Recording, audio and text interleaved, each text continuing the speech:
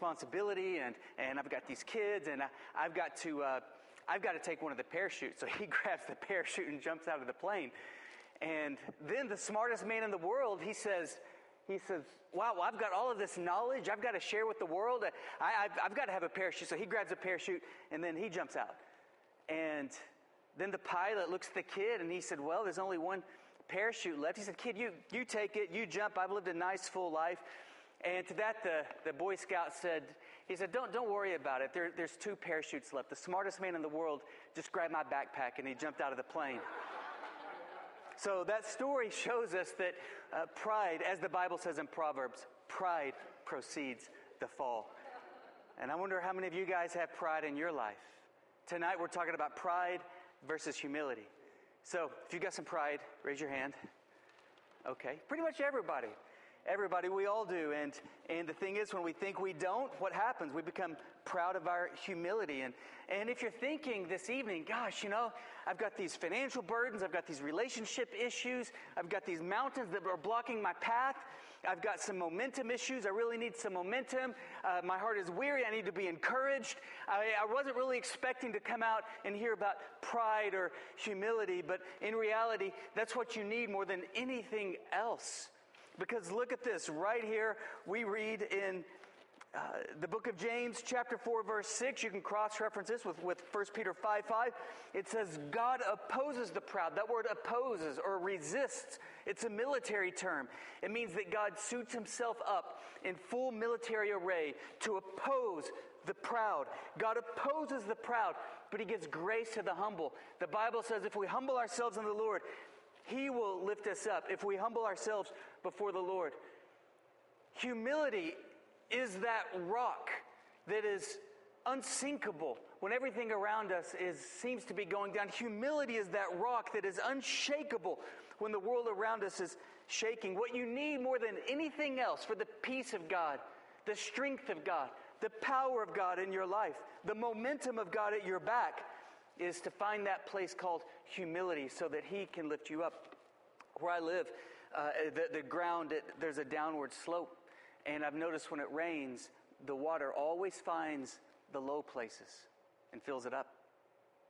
The water always finds the low places and fills it up. In the same way, the peace of God, the presence of God, the power of God always finds the low places, and he fills them up with his strength, his peace, his power. The low places are those who have made themselves humble, those who have humbled themselves before the Lord. So if you have your Bibles, as we continue through our series, we are now in the book of Philippians. So we're in Philippians chapter 2. And as you're flipping to Philippians, just know that humility is not thinking less of yourself. Humility is not thinking that you're not an incredible person. How could we possibly think that? We were bought with the price, the blood of Jesus. We are forgiven of all of our sins. We are the very righteousness of God. We are children of God. We are holy and pure. We can, through Christ, we can boldly access the throne and make our requests known. The Lord delights over us with singing. We are fearfully and wonderfully made. How can we not think we are absolutely incredible?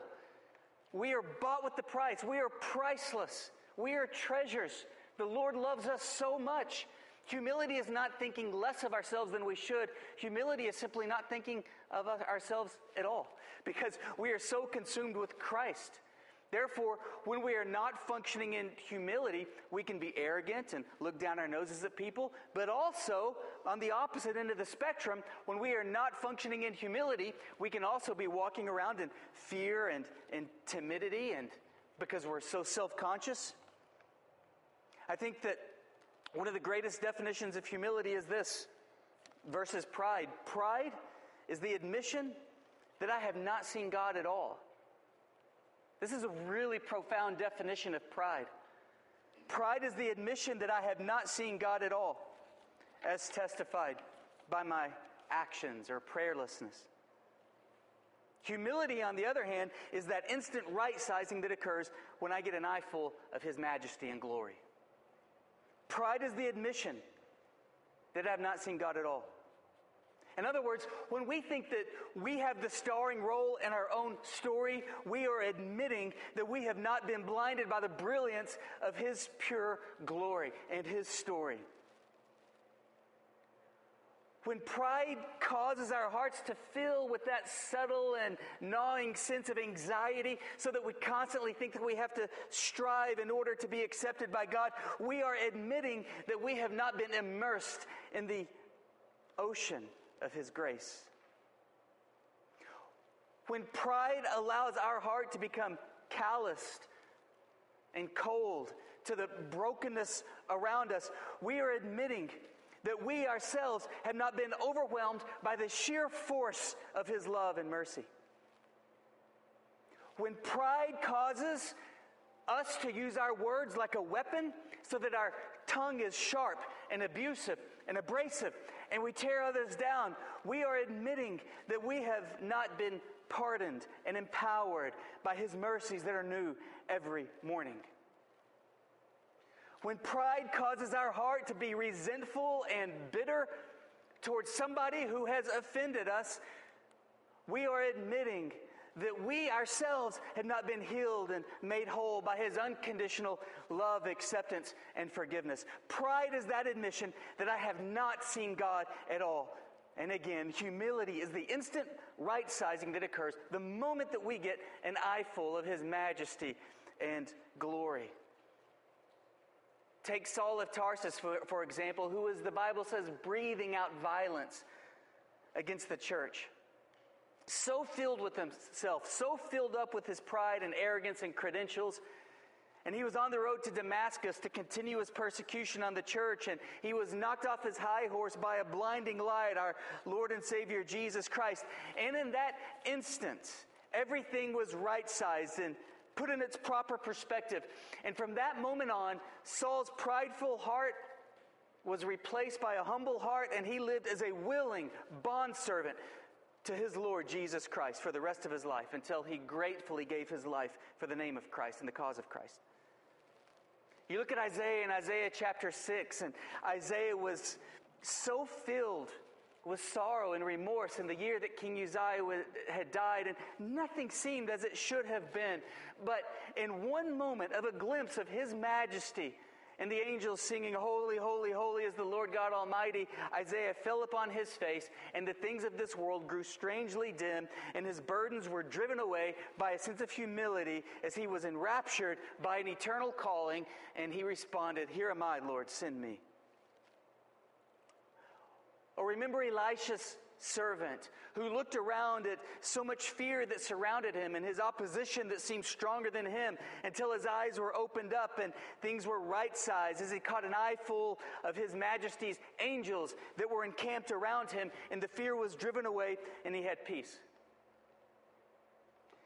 And I believe that what we need more than anything else this evening is humility to flood our hearts, because we got an eyeful of His majesty and glory and grace so that we see everything as it is.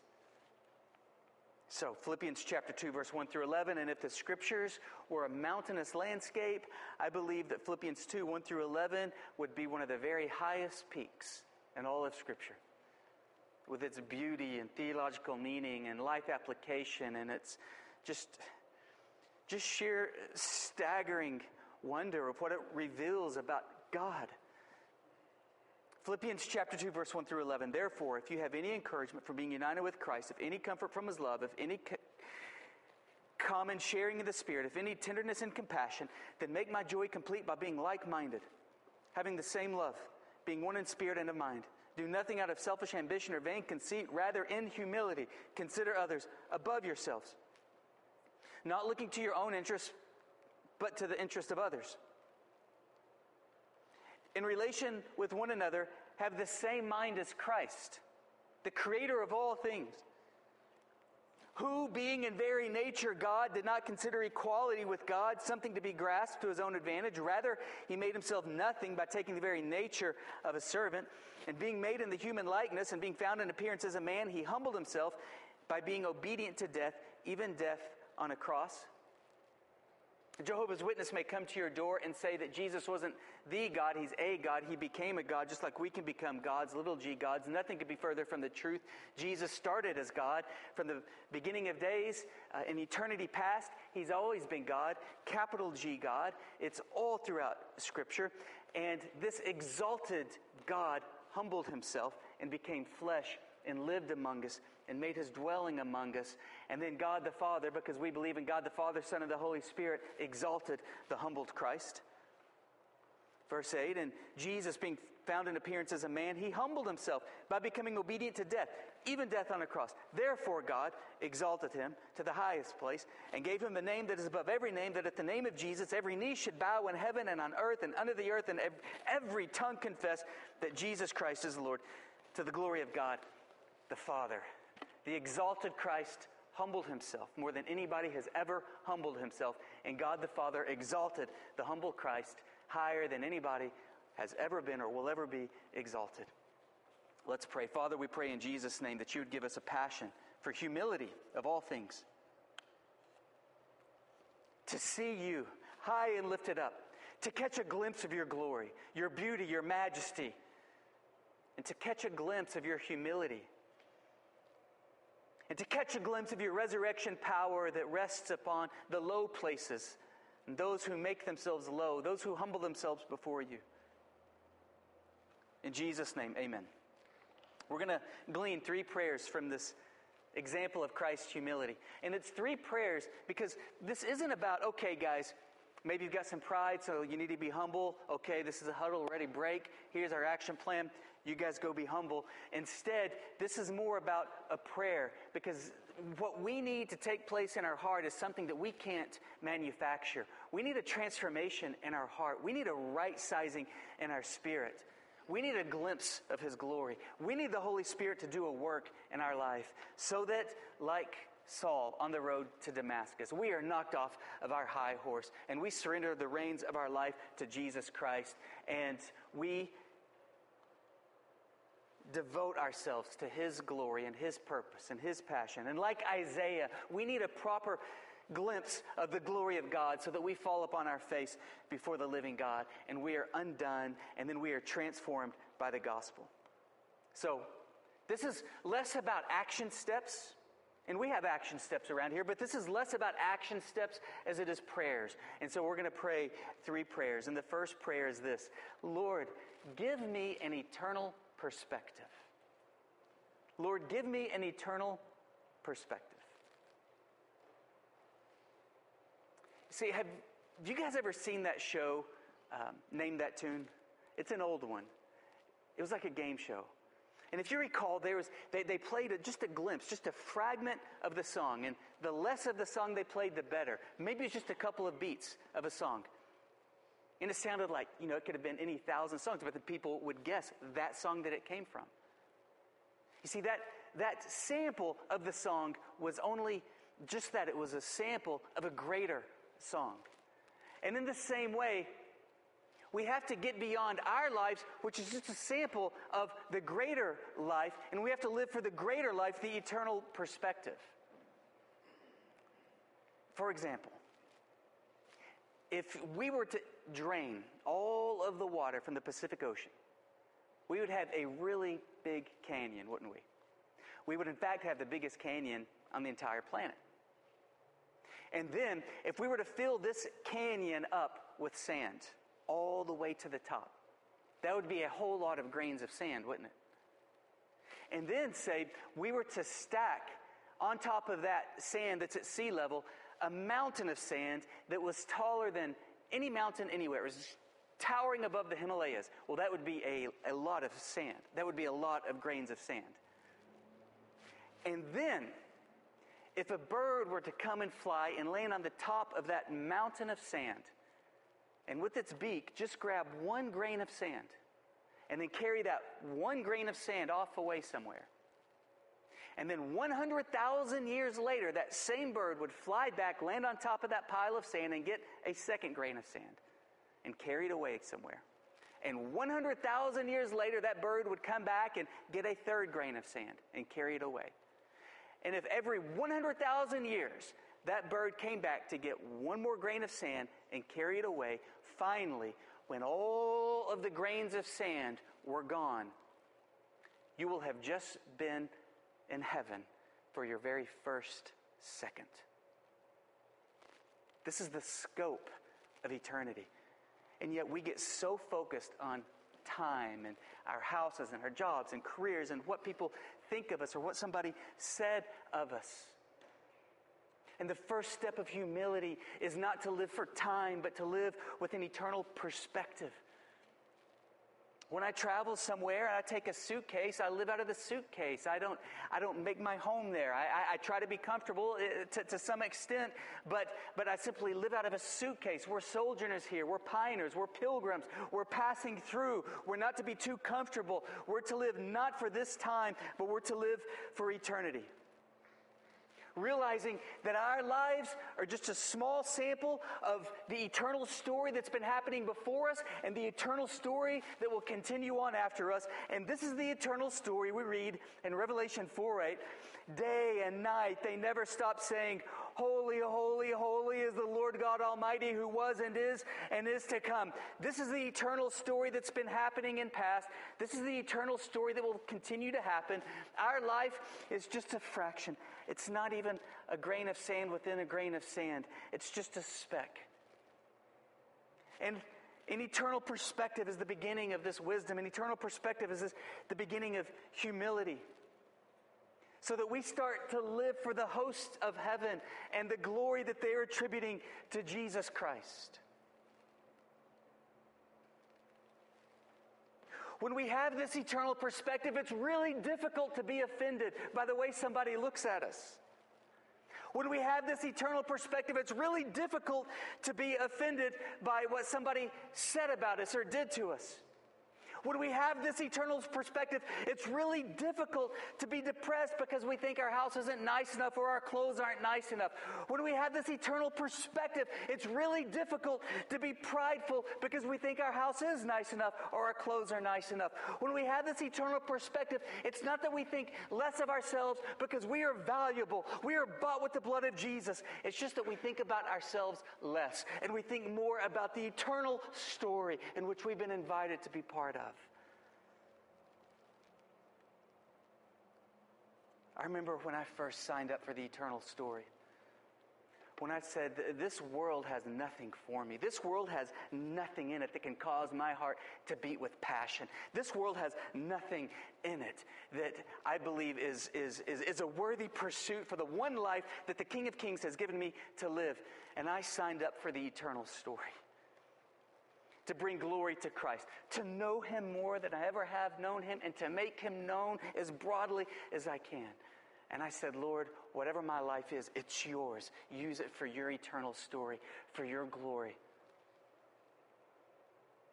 It was back in my college days when I was a Young Life leader. And I would go to the first lunch and then second lunch. My goal in going to the lunches was always to meet kids from every group. I would try to meet kids and carry on conversations with the cool table, the cheerleading table, the athletic table, the nerdy table, the gang table, the table that they all dressed in black and they wore "Leave Me Alone" on their shoes and forehead, that table.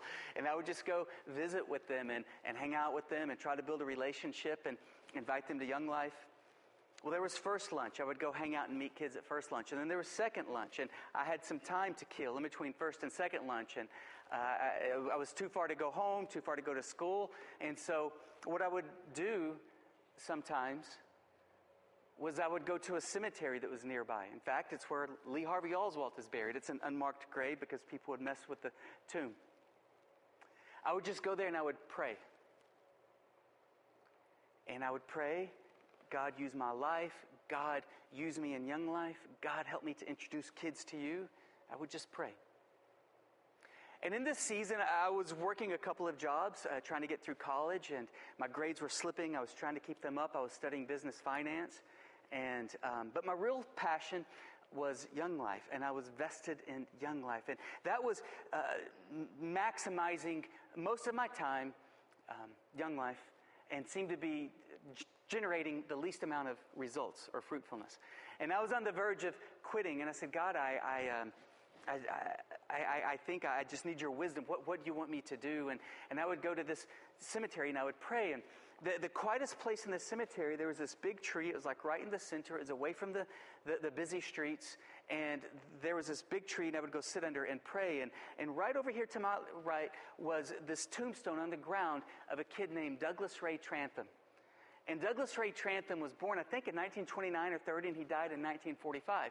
And his picture was embedded onto the tombstone in marble. And he reminded me of, from Leave It to Beaver, Wally Cleaver, his slick back black hair and these big teeth and a big smile. And I would sit there and I would pray. And I was praying, God, what do you want for my life? And God, use me for your glory.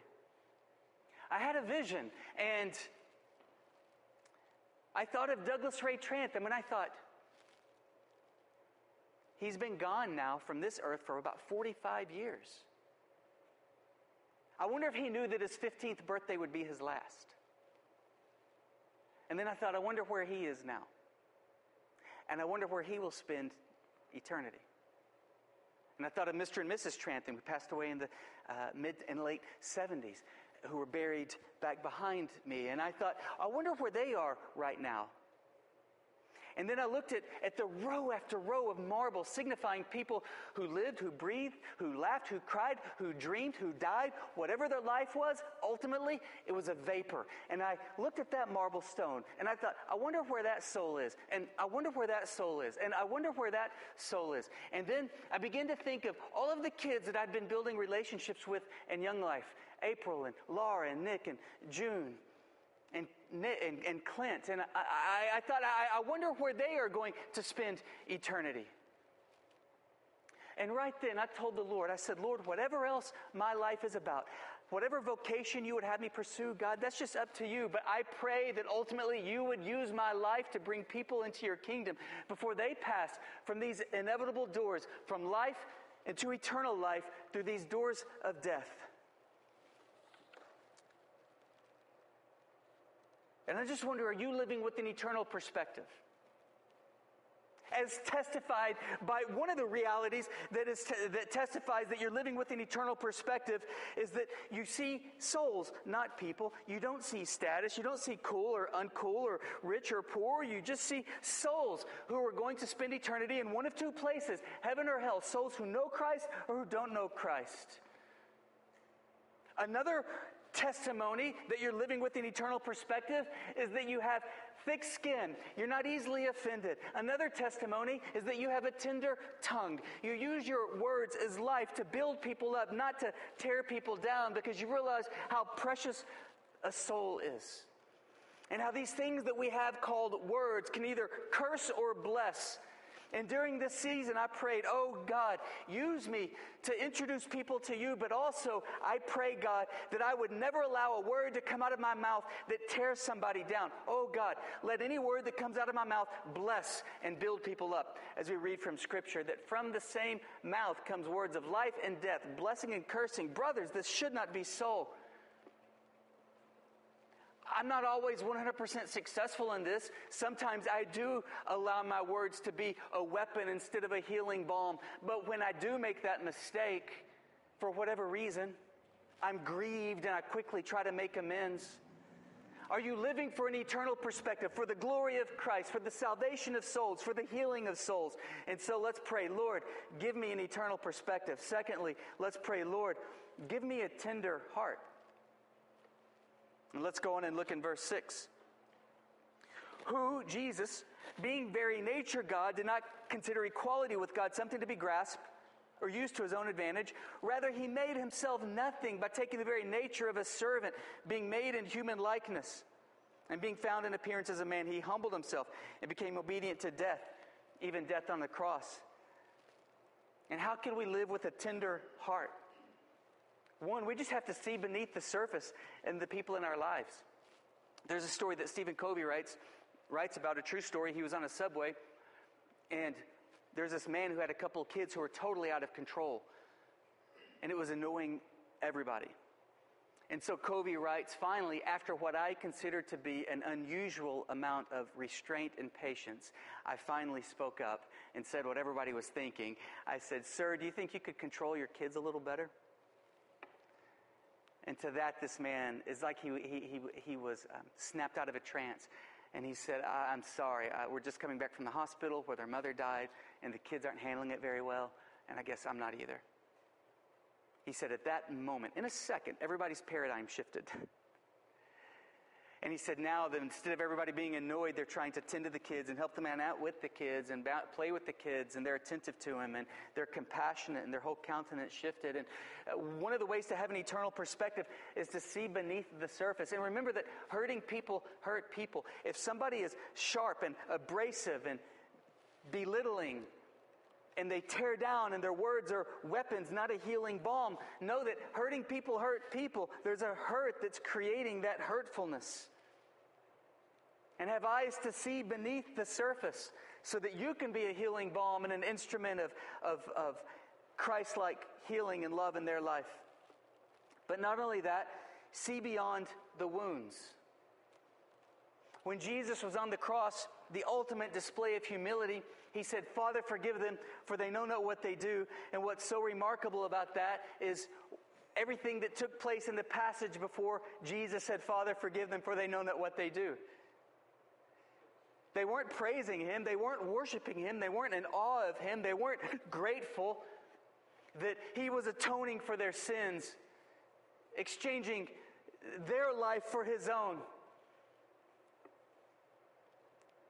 And so Jesus said, Father, forgive them, for they know not what they do, as I pay for their sins. No. Before that passage, they're mocking him. They're ridiculing him. They spit on him. They're gambling for his clothing. They're vulgar, they're crude, they're disrespectful. And then we read, Father, forgive them, for they know not what they do. And that prayer, if it were you or me, could have well been otherwise, couldn't it have been? And that prayer could have been, Father, unleash that legion of angels on this crew for my deliverance. That prayer could have been, Father, open up the floodgates of divine retribution and pour out wrath on this group. That prayer could have been, Father, I'm done with this. Get them. And how often is that our prayer? When we're offended. But we have to focus on Christ. And we have to respond to the hurt in our life by saying, Father, forgive them, for they know not what they do. You say, but you don't understand what they did to me. How can I forgive that? All the more reason to forgive that. Because the deeper the wound was, the more it can control your life. And the only way that you and I will ever be detached from those offenses so that it can't hurt us every single day is if we let them off the hook. And as the saying goes, when you forgive somebody, you release a prisoner to realize that you were the prisoner all along.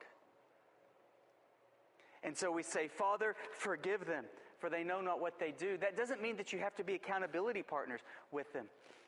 You see, reconciliation is a two-way street. Reconciliation, it's in degrees of proximity.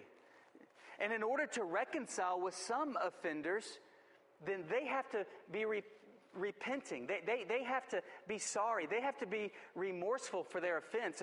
And then I can reconcile. Reconciliation is a two-way street. It's between them and me. This is reconciliation.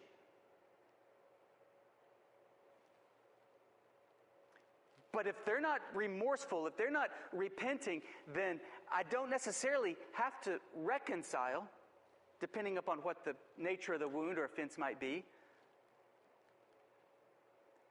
But whereas reconciliation is a two-way street, forgiveness is a one-way street. Reconciliation is between them and me, but forgiveness for their offense upon me is between me and God. Forgiveness is a one-way street. Whether or not they're sorry or not, if they would do it to me again in a second, if given them the opportunity, that's between them and God. But forgiveness is between God and me. And even if they're not sorry, and even if I turn my back on them, they would do the exact same thing again. I've got to forgive them in order to be healed from that wound, in order to grow, in order to love again. And if I choose not to forgive them, it will create resentment and bitterness in my heart that will not simply destroy my relationship with them. That bitterness will destroy my relationship with God. It will destroy my faith. It will destroy my ability to give and receive love. It will wilt every relationship that ever comes into my life, and yours as well. We've got to forgive. You say, well, they don't deserve it. That's why it's called forgiving. We've got to extend grace. We've got to receive grace where we've wronged somebody, but then we have to extend grace where we have been wronged by somebody. And again, I just want to reiterate this for emphasis sake. You say, but they're not sorry. It doesn't matter. What's important here is your healing. What's important is your wholeness. You've got to let him go. You've got to let him off the hook. How do you do that? You've got to pray for them. You know, Jesus never commanded our emotions. He never said, feel a certain way about somebody. Did you realize that? Jesus never commanded our emotions. He commanded our actions. He said, do good to those who are evil to you. Pray for those who curse you. Bless those who spitefully use you and persecute you.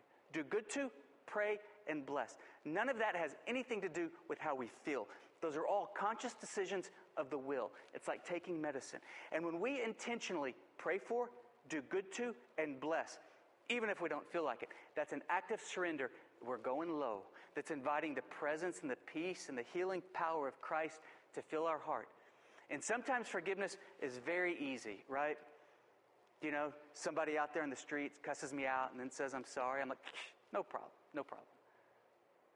But the closer the relationships get, the deeper the wounds, sometimes forgiveness is a process. And I've noticed that when the Lord invites me into a process of living a daily surrendered life, of walking low, praying for my offenders, blessing them however I can, doing good however I can, then that invites his healing presence into my life that creates the deepest work in me than he's ever done before. When the healing process the Lord invites us into is just that, when it's a process, he's inviting us into the very deepest work in our lives. So, this is an eternal perspective because we realize that the Lord has given us grace, and so we extend grace to others. It's a spiritual thing. It's totally a spiritual thing. You need the power of the Holy Spirit. You've got to pray for them. You've got to surrender your life to the Lord. You've got to pick up your cross daily. You've got to bless them. And here's what happens. You start making victory. You start making headway. All of a sudden, these people who wounded you and are sleeping like a baby, but just their face are keeping you awake at night because you've got this resentment that you're working through and this wound that you're working through. It's a process. Eventually, you realize you don't have to give it to them 3 times a day and, 5 times at night in order to fall asleep. And then finally, you realize, you know what? You're only surrendering it to the Lord maybe a couple times a week. And then you might go 3 months without even thinking of them. And you truly want the best for them. And you realize that the Lord is healing you. And then out of nowhere, some trigger that you didn't even see coming will come out of nowhere and just blindside you. And all of those emotions from the initial hurt just pour into your heart. And then you're seething with anger and you're hurt all over again. And you're mad all over again. And then you just begin the process again. But this time, the process isn't as laborious as it was the first time. And then eventually, you'll completely be healed. But it's a spiritual process. And if you really want some acceleration in this healing,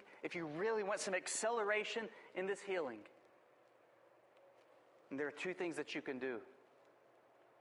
One is to invite some brothers and sisters into your life who are confidential, who are mature in the Lord, and share this hurt, and let them put their hands on your shoulders, and let them pray for you, and healing will flood your heart and mind. And then the second way to experience accelerated healing from these relational wounds, this is difficult. This is where only the deeply, deeply spiritual dare to go. And that's to look at your offender and then look behind them. You say, the devil made him do it.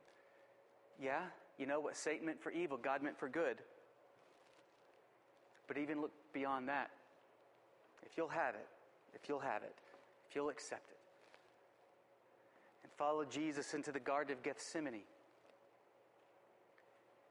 and pray, God, not my will, but your will be done. And I don't understand why you allowed this hurt to pass through your sovereign fingertips into my life, but you did, and I trust you that you are going to make something more beautiful out of it than if this wound never entered my heart. And when you entrust your heart and soul to the sovereignty of God who brings beauty out of the ashes, there's accelerated healing. And it's a mystery.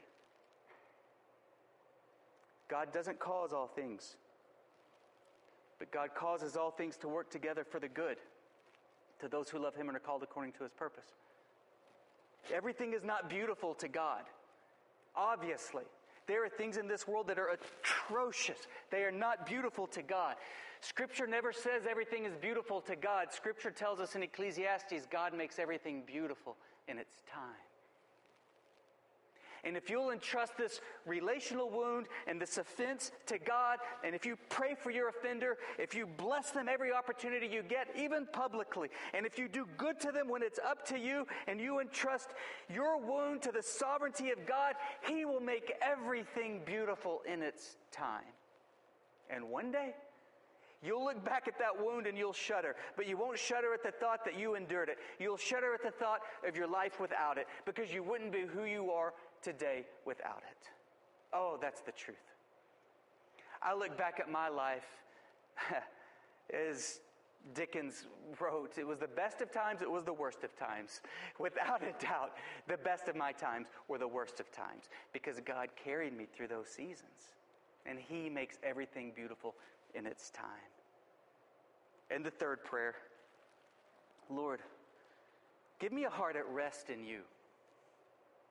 When we dare to say, Father, forgive them, for they know not what they do, how humble is that? When we dare to pray for our offenders, I mean, can it get any more humble than that? That's Jesus on the cross. And we're walking in His footsteps. And then we experience the power of the resurrection of Jesus Christ. And look at this in verse 9 through 11. Therefore, and anytime you see the word therefore, you look at the verses in front of it to see what therefore is there for. And this therefore is there because Jesus humbled Himself more than anybody has ever humbled himself. Therefore, God exalted Him to the highest place and gave Him the name that is above every name, that at the name of Jesus, every knee should bow in heaven and on earth and under the earth, and every tongue acknowledge that Jesus Christ is Lord, to the glory of God the Father. And we trust that Jesus Christ will lift us up. And therefore, our heart is at rest in Him. There's a story about this fly who's in an airplane. And the fly is flapping its wings so hard. The airplane's like soaring up above the clouds. It's a 747 commercial airliner. And this fly, it's flapping its wings. Its face looks so nervous. It looks so worried. And then one of the passengers looks at the fly and he says, "Why don't you just relax? Take it easy. You're flapping so hard. Just rest." And the fly says, "I can never stop flapping my wings. Otherwise the whole plane would go down." And how often do we think that our worrying, our stress, our anxiety, our controlling, our manipulating is holding all things up and holding all things together? We're not holding anything up. We're not holding anything together. Christ is holding all things together by the power of His Word. Pride can manifest itself by people walking in arrogance. That's very recognizable to us, right? Pride can also manifest itself by people allowing their heart to be filled with anxiety because they think that the weight of the world rests squarely upon their shoulders and it's all up to them. It's not up to any of us. It's up to Christ. That means that we can rest deeply at night. And He works on our behalf. In Exodus chapter 14, verse 21, I don't know if you've ever noticed this before. I just recently noticed this. I think I was blinded to it because images from Cecil B. DeMille and Charlton Heston's The Ten Commandments are so ingrained in my mind. I've never noticed this before, but in Exodus 14 we read, "Then Moses stretched out his hand over the sea, and here it is, All that night, the Lord drove the sea back with a strong east wind and turned it to dry land. While the Israelites were sleeping, God was parting the Red Sea doing His work. All we have to do is rest in Him, and He works on our behalf to part the Red Seas, to move the mountains, to bring repentance about in the heart of our offenders. That's not our job. That's the Holy Spirit job. You and I aren't the Holy Spirit. The Trinity has the Holy Spirit. He's there. That job's taken. He's never relinquishing that position. We're not the Holy Spirit. It's not our job to bring conviction. It's not our job to cause somebody to be sorry for what they've done. That's the Holy Spirit's job. Our job is to rest in Christ, trusting that He'll beautify our wound in His time, and to pray for our offender and love our offender and do good to them. And I just share this last verse because I was practicing resting. I was just so encouraged by how the Israelites slept all night as the hand of the Lord drove back the Red Sea, so that the next morning they saw their deliverance and they were able to walk across on dry ground. And it's been changing the way I go to sleep. Lord, I'm going to sleep. I'm going to rest in You tonight. And as I do, work on my behalf for Your glory. And in my quiet time, I read 5 Psalms a day. If I don't get all 5 in, that's okay. It's quality, not quantity. But Psalm 80 has really resonated with me all week. And particularly verse 3, 7, and 19 of Psalm 80. And it says, "Restore us, O God. Cause Your face to shine upon us, that we may be saved." Isn't that beautiful? It's so beautiful, in fact, that I just felt led to spend time with the Lord. I spend time with the Lord every morning, but I wanted to spend more time with the Lord when the Lord was really ministering to me with this verse. And so I called Gino Saturday morning. I was on my way to men's group, and I said, "Gino, I know it's short notice, 10 minutes from now, but could you cover for me?" And Gino said, "Sure." And I went and got a cup of coffee, and I wound up at Trinity Park, and I had my Bible, and I was reading, "Restore us, O God. Cause Your face to shine upon us, that we may be saved." And we've been having some bad weather, but this particular Saturday morning, Saturday morning, just yesterday, was particularly beautiful. The sun was strong, and I just closed my eyes, and I felt the heat of the sun on my face. And I prayed, "Cause Your face to shine upon us." I prayed, "Lord, if the sun is this warm, I can't imagine how brilliant Your true countenance must be. And just one glance of Your countenance is all I need to provide for all of my needs. Just cause Your face to shine upon me. Cause Your face to shine upon our church." And as I was there basking in the presence of the Lord and basking in His love and basking in His glory, as I was resting in Him, I knew that He was working for my good. And He was working to make all things beautiful. Jesus said, "My burden is easy and my yoke is light." We try to make it so worrisome and so stressful. We think the weight of the world rests on our shoulder. His burden is easy and His yoke is light. And this is what He requires of us, to rest in Him and allow Him to work for our good and His ultimate glory. A book I've been referring to a little bit lately, but a different section of it, Giglio's "I Am Not, But I Know I Am." He writes, "When I live like I'm privileged, I've lost the plot." In other words, we're getting prideful. We're losing our humility. We're starting to think that the sample from Name That Tune is the whole song instead of just a sample. When I'm living like I'm privileged, I've lost the plot. In other words, when I start acting like I deserve a certain outcome or a higher standard of life, I fail to strike the fatal blow to self, and I'm living like I actually have the rights in this world apart from God. When I am demanding, I've lost the plot. Insisting that God and others meet my needs on my timetable that I see fit. When I act pompous, I've lost the plot. Thinking that I am somebody while only proving that I haven't had a good look at God today. When I crumble under pressure, I've lost the plot. Declaring that the outcome of life rests squarely on my shoulders and not his. I know a very gifted brother who won't use his gifts because the nervousness just consumes him too badly. He can't handle it. And what he needs, all he needs, is to get a good glimpse of the glory of God and realize all the pressure is on his shoulders, the Lord's shoulders, not his own.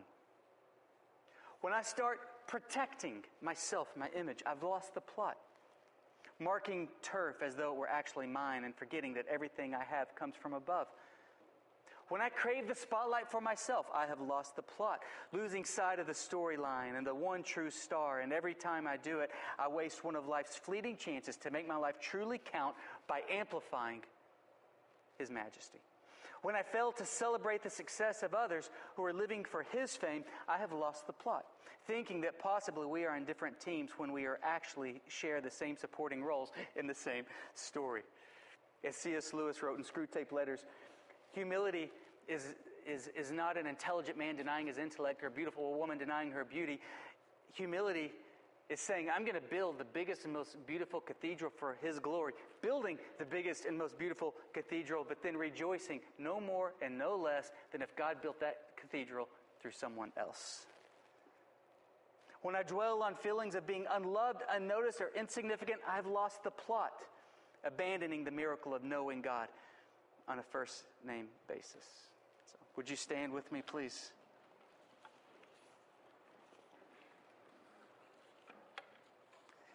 Perhaps you just need a good death to yourself this evening. Perhaps you need to remember to pick up your cross and follow once again. Perhaps you need to realize that one of the greatest enemies that's attacking you and is attacking me is ourselves. And ourself and that flesh life is just trying to reassert itself, and we need to say, no, I'm not the starring role in my story. The story is about Him for His glory. And then that's when the things of this earth grow strangely dim in light of His glory and grace. And we start living for an audience of one and counting our many, many, many, many, many, many blessings. It's hard to have a grateful heart and a prideful heart at the same time. We read in Psalm chapter 100 in a prayer meeting before we came in here that we enter into the gates of the Lord with thanksgiving and praise. And we started going around the table, just saying things that we're thankful for. And if you really mean it, and if you're really grateful, and you're not just saying words to say words around a prayer table, but if you're really grateful and you're really thankful, it's hard to have a prideful heart when you're truly grateful for all that the Lord has given you and all that He's brought you through and all of the ways that He sustained you and all of the ways that He shows you mercy and grace. And not only is it difficult to have a prideful heart when we're truly grateful for the Lord, it's difficult to have a resentful heart, and it's difficult to have a pompous attitude, and it's difficult to have abrasive words or condescending words. And so, best place for any of us to be is low. How low can we go? Let's get low. Let's walk in humility and let God lift us up. Let Him lift us up.